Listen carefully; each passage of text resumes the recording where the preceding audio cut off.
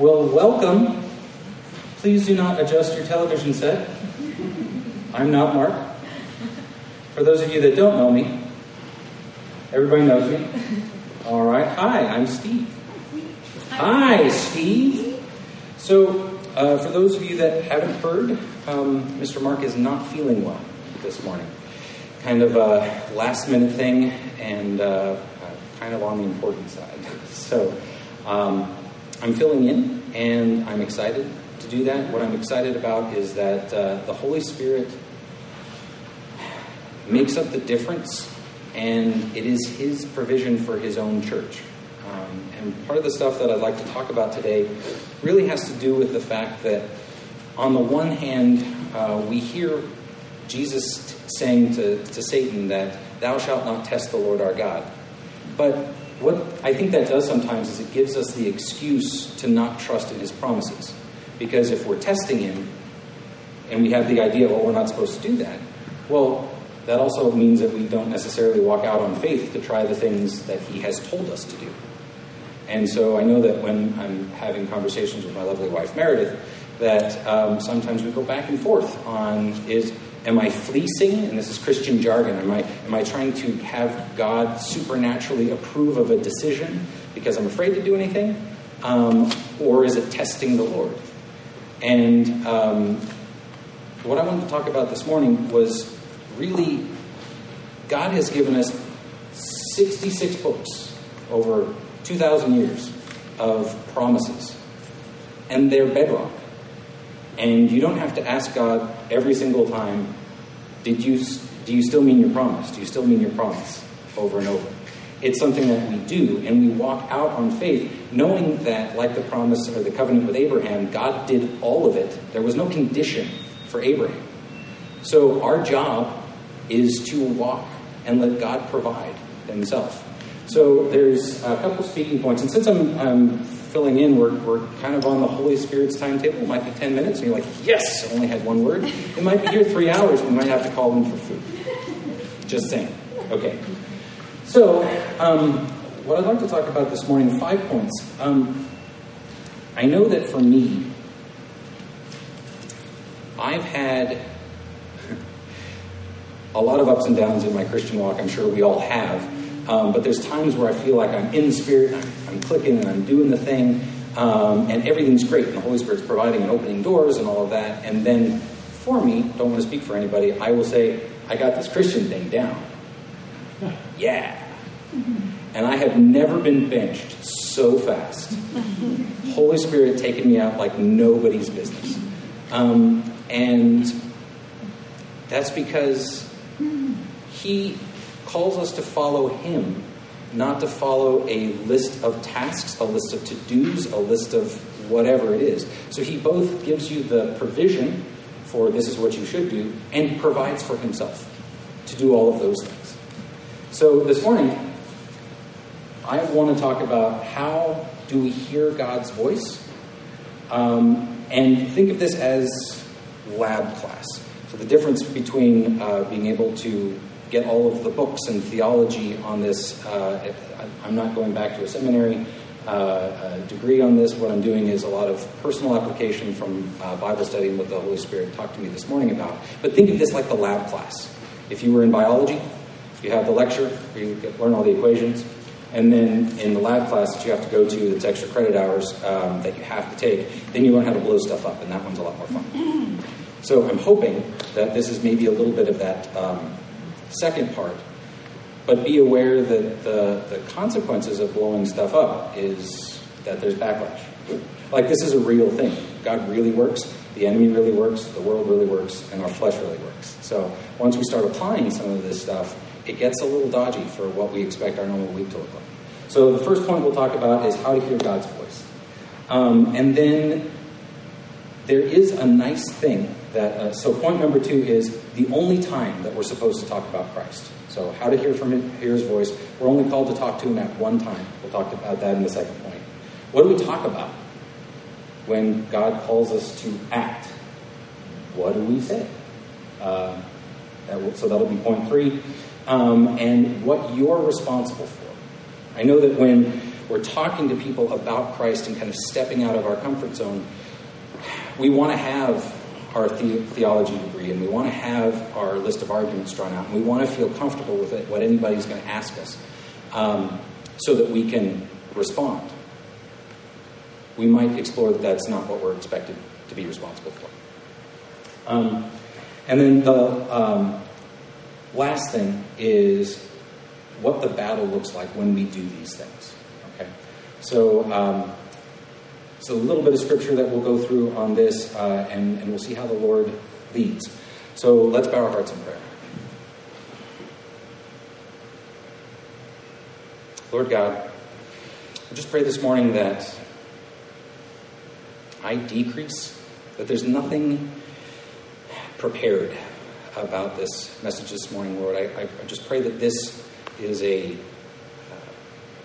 lab class where we walk firm on your promises and know that we're not testing you, but we're walking in assurance that you provide for yourself as we submit to your call. Lord, and as we do that, we just pray that this is a personal conversation, that we're not playing church, that we're not trying to get through the week, and worse, that we're trying to get through our lives and just make it. Lord, we want to get to the end of the race and have you pleased with how we've submitted to you and how we've come to know you in our life. Lord, we know that the Holy Spirit is here. Lord, we pray active teaching. The Holy Spirit is called to teach us all things, not some things. And we submit to whatever that is, and whatever rabbit trails we happen to find, that they're guided by you. We trust you in Jesus' name. Amen. All right. If you can open your Bibles to 1 Thessalonians 5, verses 16 through 18. So this is the first point. How do we hear God's voice?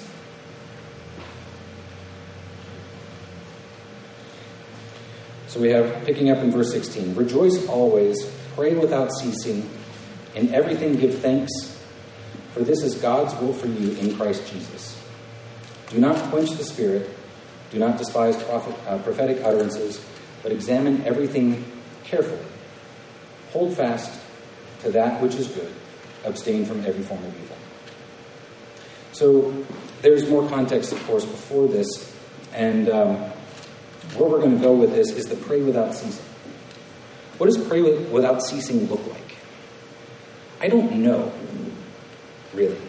I know that from my concept of prayer, it's a prayer closet. I put together my list, and then I take it to my prayer closet, and I talk to God about it. Here's my list.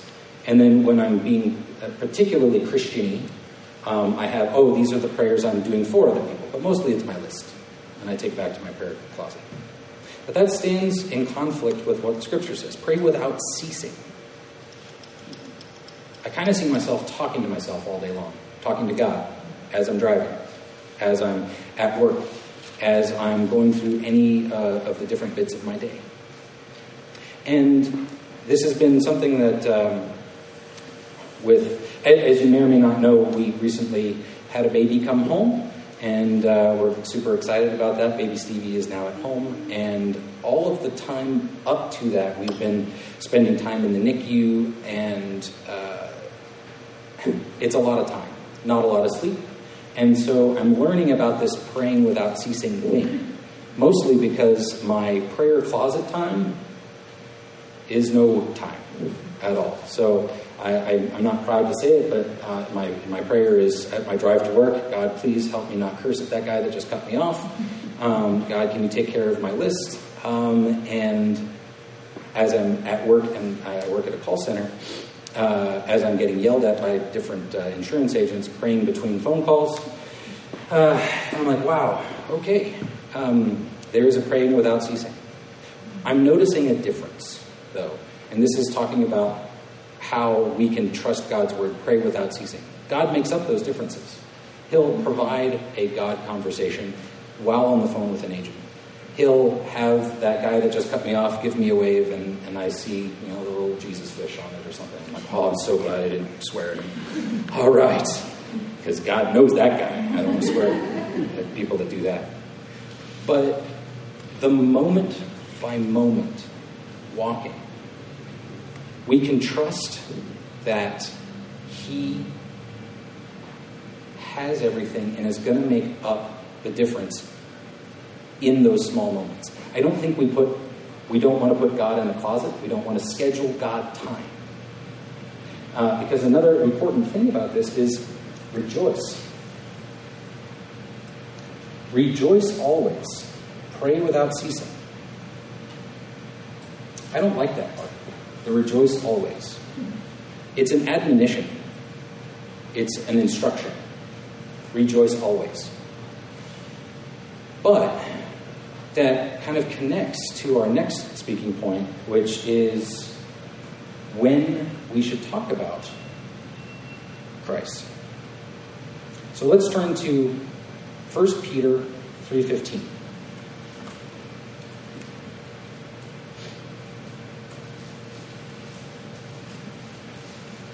All right, 1 Peter 3:15. And this is confirmation that I need new glasses. But sanctify Christ as Lord in your hearts, always being ready to make a defense to everyone who asks you to give an account for the hope that is in you. Yet, here's super important, yet with gentleness and reverence, and keep a good conscience, so that in the thing in which you are slandered, those who revile your good behavior in Christ will be put to shame. So I think when we talk about 1 Thessalonians, about pray ceasingly and rejoice, that's our connection point into giving us that joy that we have in Christ. So when it says, be ready to give an answer, it doesn't say be ready to give proof. Be ready to go 9 rounds with some atheist that doesn't believe in the Bible. What we're called to do is answer about the joy we have. So if we don't have the joy, why don't we have the joy? It's probably because we're not praying without ceasing. And we're not having the Spirit involved in all of those small moments. And there's a sin sickness in the world. Those who aren't saved have this, they know that they're not saved. It's in their hearts. There's an emptiness. I'm not a big fan of the God-shaped hole in your heart conversation, but it is a seeking. Where do they find the fulfillment? Is it in good works? Is it in trying to be super great at their career? To somebody that has the joy of Christ in their heart, that's weird. It doesn't make sense.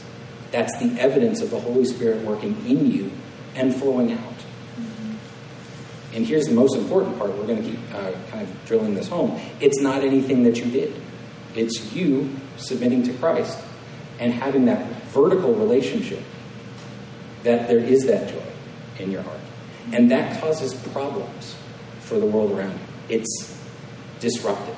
Why does that person have peace? They have stuff going on in their life. They have health problems, medical bills.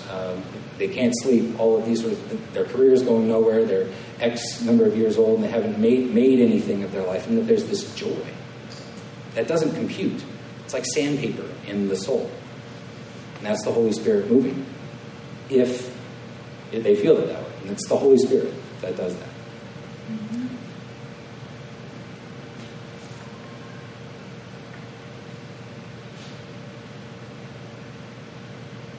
Let's take a quick look at 2 Timothy 4:2. Taking a little jaunt around here.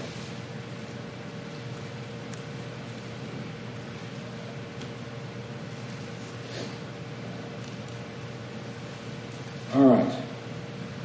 Here is not one of my favorite verses.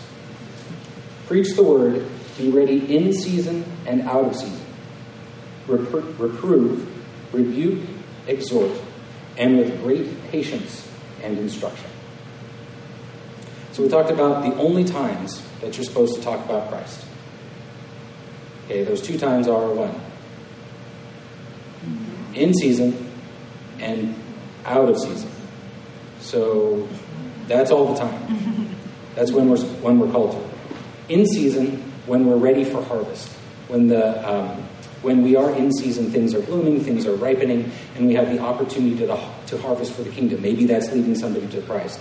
Maybe that's an act where we're sowing some love into somebody else's world. That's in season. Out of season. Things are blowing up in my world. Things aren't great. And somebody just needs me to help with a flat tire. I'm not ready. Like, let me go get prayed up first before I can help you. No. So in season and out of season.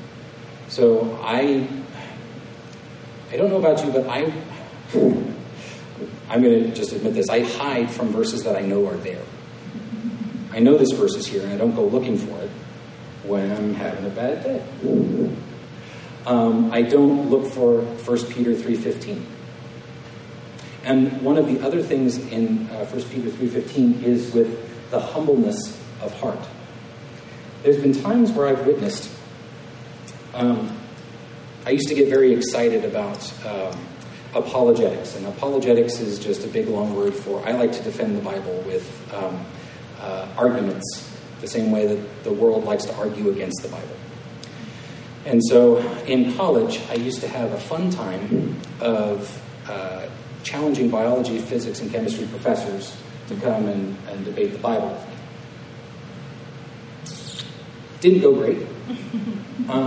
It wasn't that I wasn't prepared. We'll talk a little bit about being prepared here in just a second. But it was an experience where I would draw a crowd, and there would be things hurled back and forth. And what will happen in any of these sort of conversations is you'll be talking about one thing. Usually it'll start in science, and you'll start picking at it. And then the professor who has, and replace this with the person who subscribes to scientific journals sort of stuff, or likes to watch the Discovery Channel or whatever, and says, this, or that's not true about the Bible. So you'll be talking about science, and then somebody will say, yeah, well, your Bible does blah, blah, blah. And all of a sudden, conversation's over, we're on the defense. So I loved getting into those arguments back and forth, because I thought that I could win the argument. But it's not a logic thing. I can testify today with no doubt that the Bible is 100% true. You can rely on everything in it. It doesn't contain the Word of God. It is the Word of God, which is exciting. And you can prove that.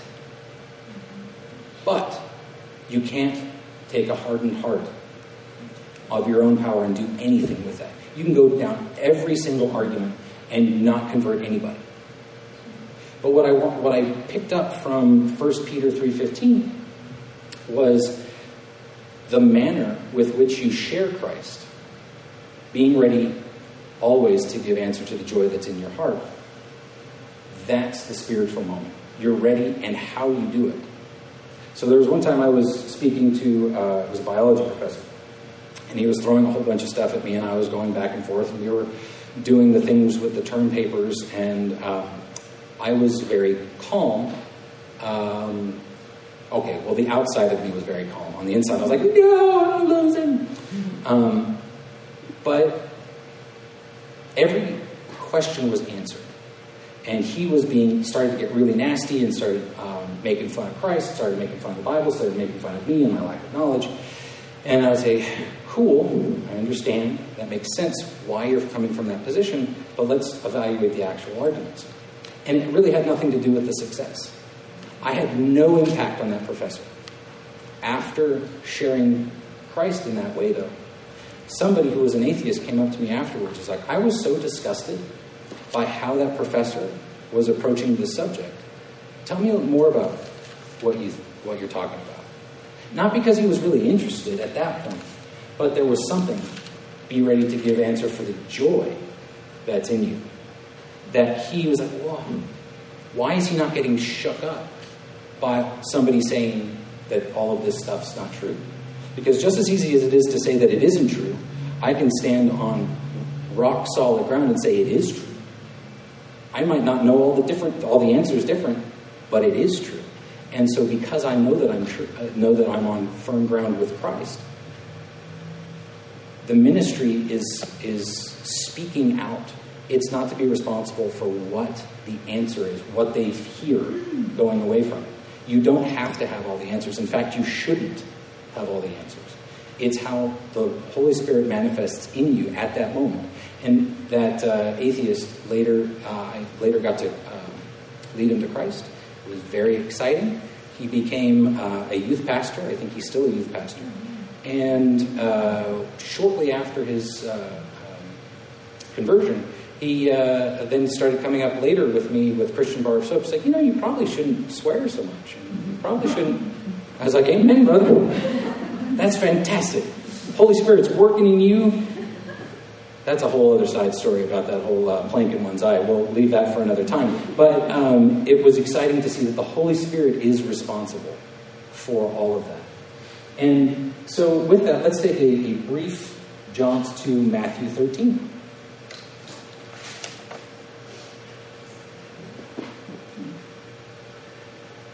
Matthew 13 is about the sowing, the soils parable.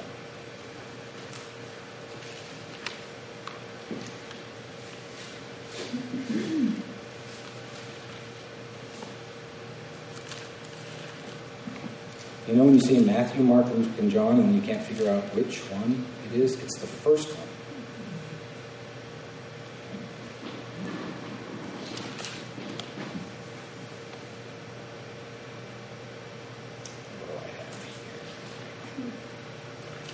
Matthew 13:4. So we'll back up to verse 3. And he spoke many things to them in parables, saying, Behold, the sower went out to sow.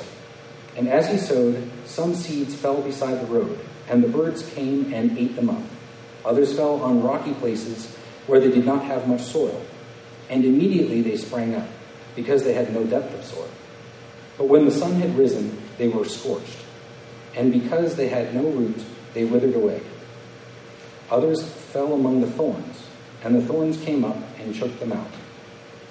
And others fell on good soil and yielded a crop, some 100-fold, some 60, and some 30. He who hath ears, let him hear. First off, I'm going to jump off of that last verse there. He who hath ears. Who has earlobes? Yeah, so that's for us, right? He who hath ear. I take comfort, and then these parables are, the explanation for the parable is explained later on in that chapter. But where I build my case, build my promise on Christ is it doesn't talk a whole lot about that farmer. It talks about the seed and the soil. Right? What a farmer's supposed to do is throw seed. That's the farmer's job. When? Hopefully in season. But we were given some instruction before. Throws in season, out of season. Maybe it's out of season on cold and rocky dirt. Maybe it's on the path. But if you put Christ in the middle of all of this, it'll always unfold a course of action. It'll always speak to him. If the soil is our heart, the heart of the people that you're talking to, it doesn't talk about the farmer preparing the soil. It talks about the different types of soil that are prepared. So who prepares the soil? God. God prepares the soil. Right? So if we're called to give answer to the joy that is in us with meekness and humbleness of heart, in season and out of season, that's just throwing. We're not called to be responsible for somebody else's spiritual development. And this is a big one. I struggle with this a lot, especially in a pastoral role. I can get very excited, even as a teacher. I love teaching. And I want to be responsible for the students' learning. I'm responsible for the teaching. I have no idea what they're going to hear. As far as it relates to soil, I have no idea where that person is. But if I hear the prompting of the Holy Spirit to say, hey, can I help you out with something? Hey, are you in pain? Do you want to come over for dinner? Hey, have you heard this Jesus guy? Be sure that you heard about that one if it's heard for this Jesus guy. And then you throw seed. What responsibility is there from the farmer in the seed? Does the farmer construct in a laboratory set how the seed is constructed and how it's going to germinate or what it's going to do? No. It's God's seed. It's God's word. It's being ready always to answer about the joy that is within you with meekness and humbleness. You're not responsible for what you say if you're walking in the Spirit. Right? So you don't have to be responsible for knowing all your verses. You don't have to be responsible to look for an opportunity to minister into somebody's life. You're there to pray without ceasing, going at the beginning. Listen from the Holy Spirit. He will give you the opportunity as you listen. And then as he presents the opportunity, you throw the seed.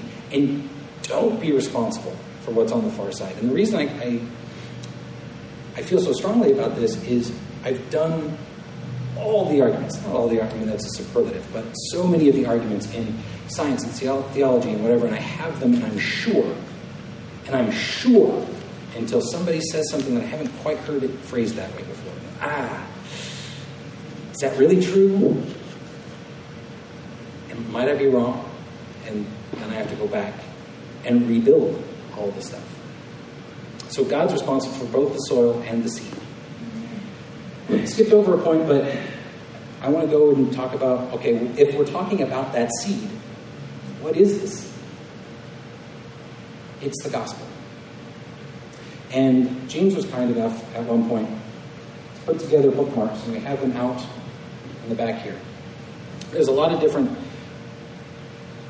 tracts or things that help us talk about the gospel.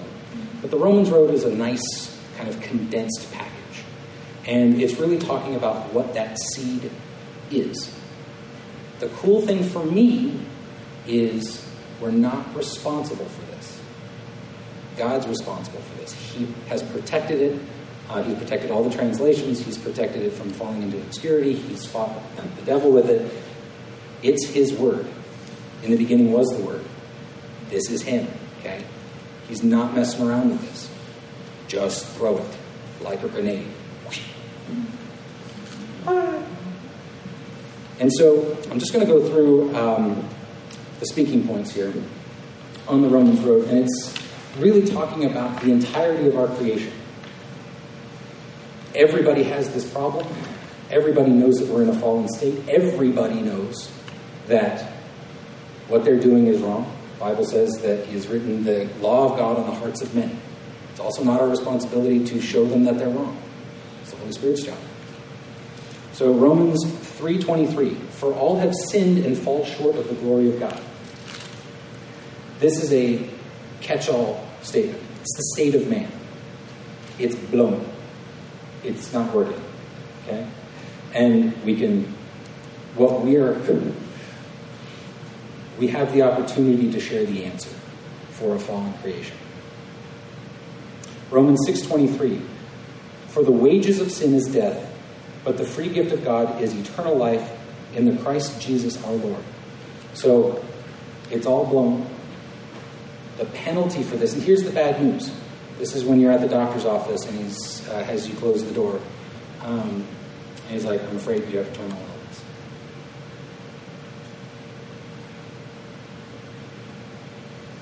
In all the times that I've witnessed, the most successful times, when I don't have my hand on it, I just share verses that the Lord puts on my heart. Usually they're messed up. Usually they don't work for however I meant them. And when the Holy Spirit's moving, you will notice that you hit pay dirt when somebody else gets really pissed off. Cool. The Holy Spirit's got it. Leave it alone. Because when we know that we're moving towards the wages of sin is death, but the free gift of God is eternal life in the Christ Jesus our Lord. There's a comma in there. For the wages of sin is death. Don't rush the Holy Spirit on that. Because that's terrifying. It's the provision that's our salvation. But we as, I think, Christians, we really do like to talk about the everything's going to be okay, God's a God of love, and he's going to take care of your needs. And all of those things are true, but we're selling something. We're packaging up God's word to try to package it really well. We're trying to be marketing directors, spin doctors for the Bible. We can't improve on truth. And so when we get to wages of sin is death, Holy Spirit's got it, then the free gift of God is eternal life. Romans 5:8. But God demonstrates his own love towards us in that while we are yet sinners, Christ died for us. This is but there's a provision, but there's an antidote to the death that you have. And then here's the method of administering. So think of it like a prescription. Here's your prescription, which is Christ that died on the cross for you. How do you administer it? How many times do you take it daily? What do you do? Romans 10:9 through 10. That if you confess with your mouth Jesus as Lord and believe in your heart that God raised him from the dead, you will be saved. For with the heart a person believes, resulting in righteousness. For with the heart a person believes, resulting in righteousness. And with the mouth he confesses, resulting in salvation. You confess with your mouth. Being ready always to speak to the joy that is within you. It's an action. You administer it once, you are saved. There's a lot more to talk about sanctification and the ongoing walk. But if we look at all of this, like, well, how do I do this? How do I do Christian during the week? I don't know. Well, we go back. We pray without ceasing. Because it's God's job to lead us in all of those things. He will give us an opportunity to speak. About what? I don't know. But in those small moments is when he's going to tell you. And what you'll do is you're going to start like, I have no idea what to say. And it'll be bumbling, and it'll feel weird and awkward, and God will weave that conversation around exactly the way he wants it to. Because these are promises that God has put in the Bible. We don't have to ask him for over and over and over. This is just the way it is. When? In season and out of season. How? Romans Road, gospel, however, there's a lot of ways of getting at it, but it's super simple. Did it say, be ready to give biological, evolutionary, physics?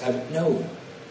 Be ready to speak of how Christ has impacted you, your witness, your experience, how he's manifesting in your life.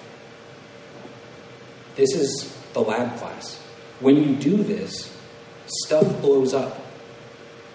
Not a great way. Because here's the next part. We are well acquainted. When we start doing this, I'm walking in faith. This is a when, not if. We're gonna do this. Ephesians 6:11. We're talking about the armor of God. We're very familiar with this.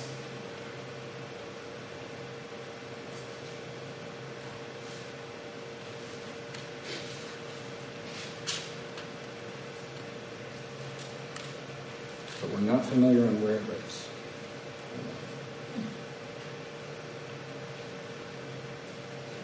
There it is.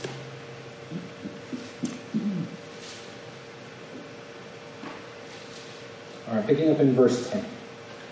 Finally, be strong in the Lord and in the strength of his might. Put on the full armor of God, so that you will be able to stand firm against the schemes of the devil. For our struggle is not against flesh and blood.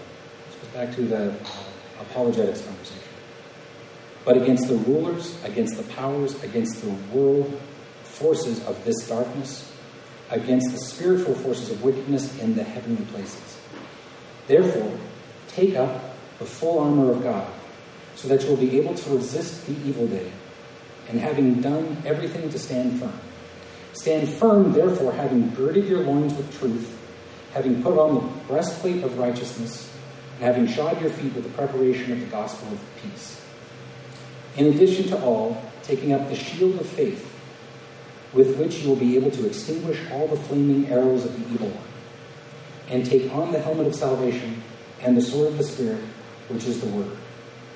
I'd like to continue this into 18. With all prayer and petition, pray at all times in the Spirit, and with this in view, be on the alert with all perseverance and petition for all the saints, and pray on my behalf and utterance may be given to me in the openness of my mouth, to make known with boldness the mystery of the gospel, for which I am an ambassador in chains, in proclaiming it, I speak boldly as I ought to speak.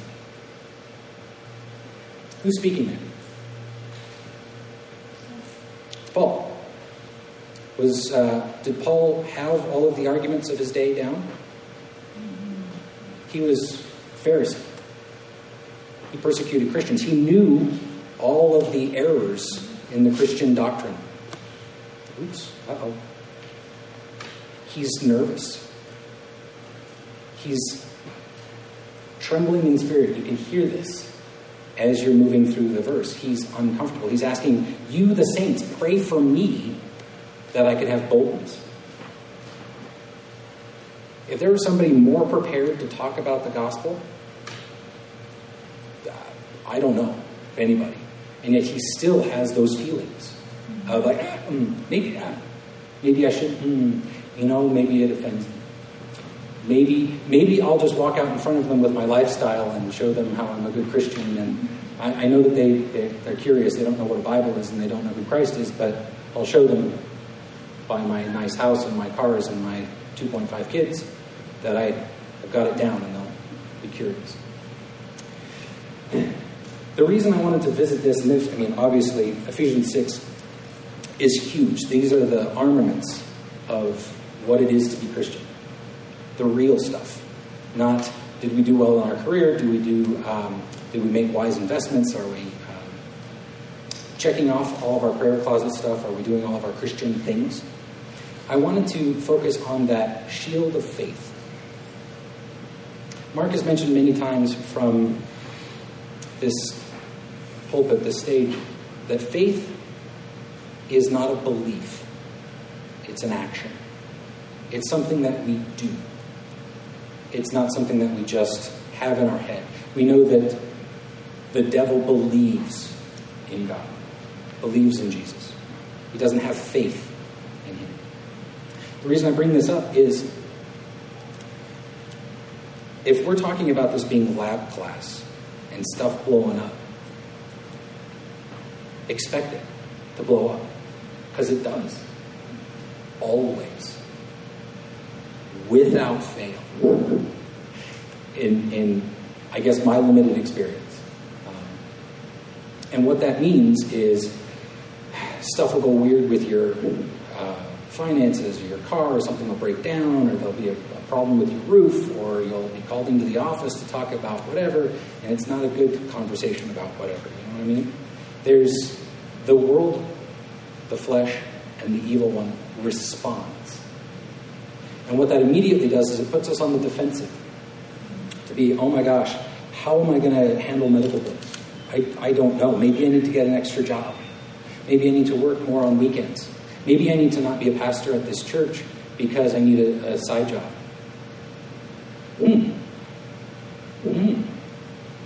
That messaging seems pretty consistent. Who's that from? Get thee behind me, Satan. Because there's stuff happening. Expect the blowback. I want to focus on the shield of faith because we can talk about the helmet of salvation, and I don't want to dive in and make this a study on Ephesians, but the action of our shield. Okay, you have one. I have faith. I say I have faith. And somebody says, well, tell me about that Jesus guy. Cool, he's my Savior. He paid for my sins, died on the cross, rose 3 days later for my sins, and has paid my debt for sin. And I have my arm over here and it's got a shield on it. Is that helpful? If I have my shield on my arm out away from me, it doesn't do anything. The immediately next thing that's going to happen is, well, that Bible was translated so many different times. You have absolutely no idea. Well, I believe in a historical Jesus, but he never said he was God. Sure he did. There's no proof that he actually rose from the dead. That was just a whole bunch of his believers. Really? Did you see the Discovery special that I didn't? I didn't know how to. So what you have is you have your fiery darts. Okay? And those fiery darts sting, and they hurt, and they'll poison your mind. But this is why I want to go all the way back to God's promises. God promises he will instruct on all things. He anticipates all heresy. He anticipates everything that would be shot in your way. And so look at it as an opportunity, because you're not going to know the answer. It's going to mess you up. But then it's going to faithfully move you into action to figure out what that was about. And now you know how to pull your shield in a little bit more. Because you were submitting to what God was leading. You're not rushing in for the battle. You're submitting. And then as you practice faith, practice pulling your shield up, then that other thing tinks off again. And what you'll find is, as you do this more and more and more and more, that all of the arguments begin to become repetitious, and that the ones that you haven't heard before, you've had so much experience pulling out these barbs from yourself and trying to go back to the Lord and like, hey man, I'm really down. I'm doubting your word. Can you tell me about it? This is the pray without ceasing. He'll bring it back. You'll be healed. You'll have all of those stories in your life that you have the shield of faith in front of you. Then you can more easily speak out as the Holy Spirit prompts. So I would challenge you this week. I would challenge you with the direction that we have. And the direction is to rejoice, pray without ceasing in this moment. We never want to get out ahead of the Holy Spirit where he's leading, but we know that he's leading. And if we're not checking in frequently, like my prayer closet, that's once a week, usually Sunday morning right before I'm supposed to come to church, I'm like, God, let me just air out all my dirty laundry and repent of my sins from that past week, because I'm about ready to go be a pastor on your behalf. Can you scrub me up, get me clean in order to do? That's not ceasing. That's not allowing me to go forth into the world and speak. So when you hear that voice step out, please don't try to prepare your answer. Say something. Try it. Look for the opportunity for God to show you that he is there, that he is real, that he's concrete, that it's not some thing that we tell ourselves to feel good, that we're going to some magical, mystical place where there's puppy dogs and rainbows, and that's what we're looking for because life here stinks so much. That's not what it's about. So this morning,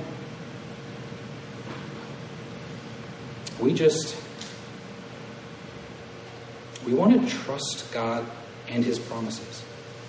We want to walk on his promises actively. It's not for us to be responsible for the seed. It's not for us to be responsible for the soil. It's not for us to be responsible for not having doubts. We're going to get shot down a bunch. It's not our responsibility to make God say everything must be peachy and lovely for us. The only thing that we're guaranteed is turmoil and persecution for being Christians. It's the only thing. Oh yeah, and salvation. They don't equal.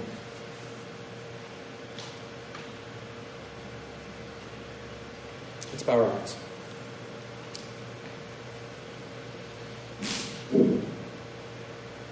Lord God, thank you so much for you as our provider, as our king, as our priest. Thank you, Lord, for being the sacrificial lamb that laid down your life for us, to provide the answer for sin in our life, to lead us to eternal salvation. Lord, but we also thank you for being the Lion of the tribe of Judah. That you're not messing around here. That you are a powerful God. You are awesome. Lord, we just pray that as we think of you, we keep both of these things in mind, because we don't want to make you into a box of Band-Aids to make us well. Lord, we know that in you we are well. We have your joy. We have the knowledge of peace in our hearts. And Lord, we pray that you send us forth into the world. Give us the boldness of lions. That is you, that is your Holy Spirit.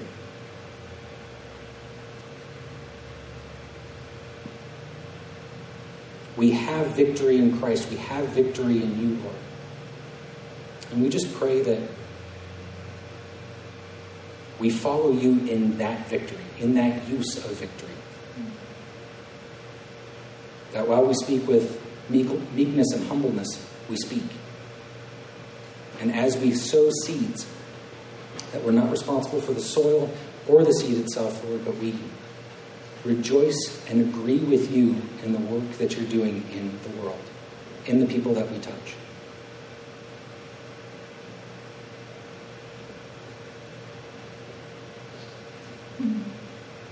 We thank you and we praise your name, in Jesus Christ. If I could have James and Louise come forward, please.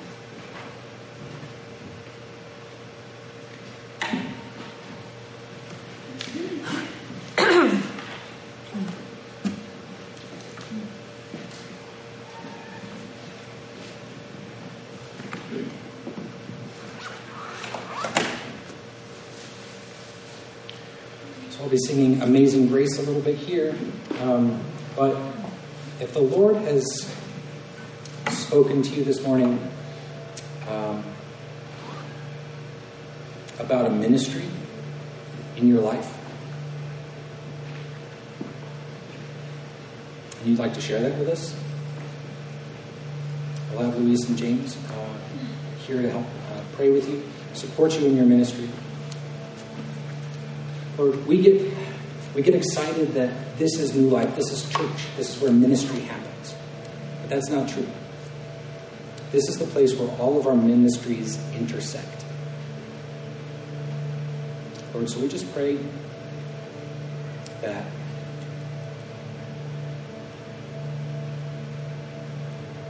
we follow your ministry in our life, Lord, and here at New Life that we have the opportunity to bolster and encourage and help defend the ministries that you're already doing.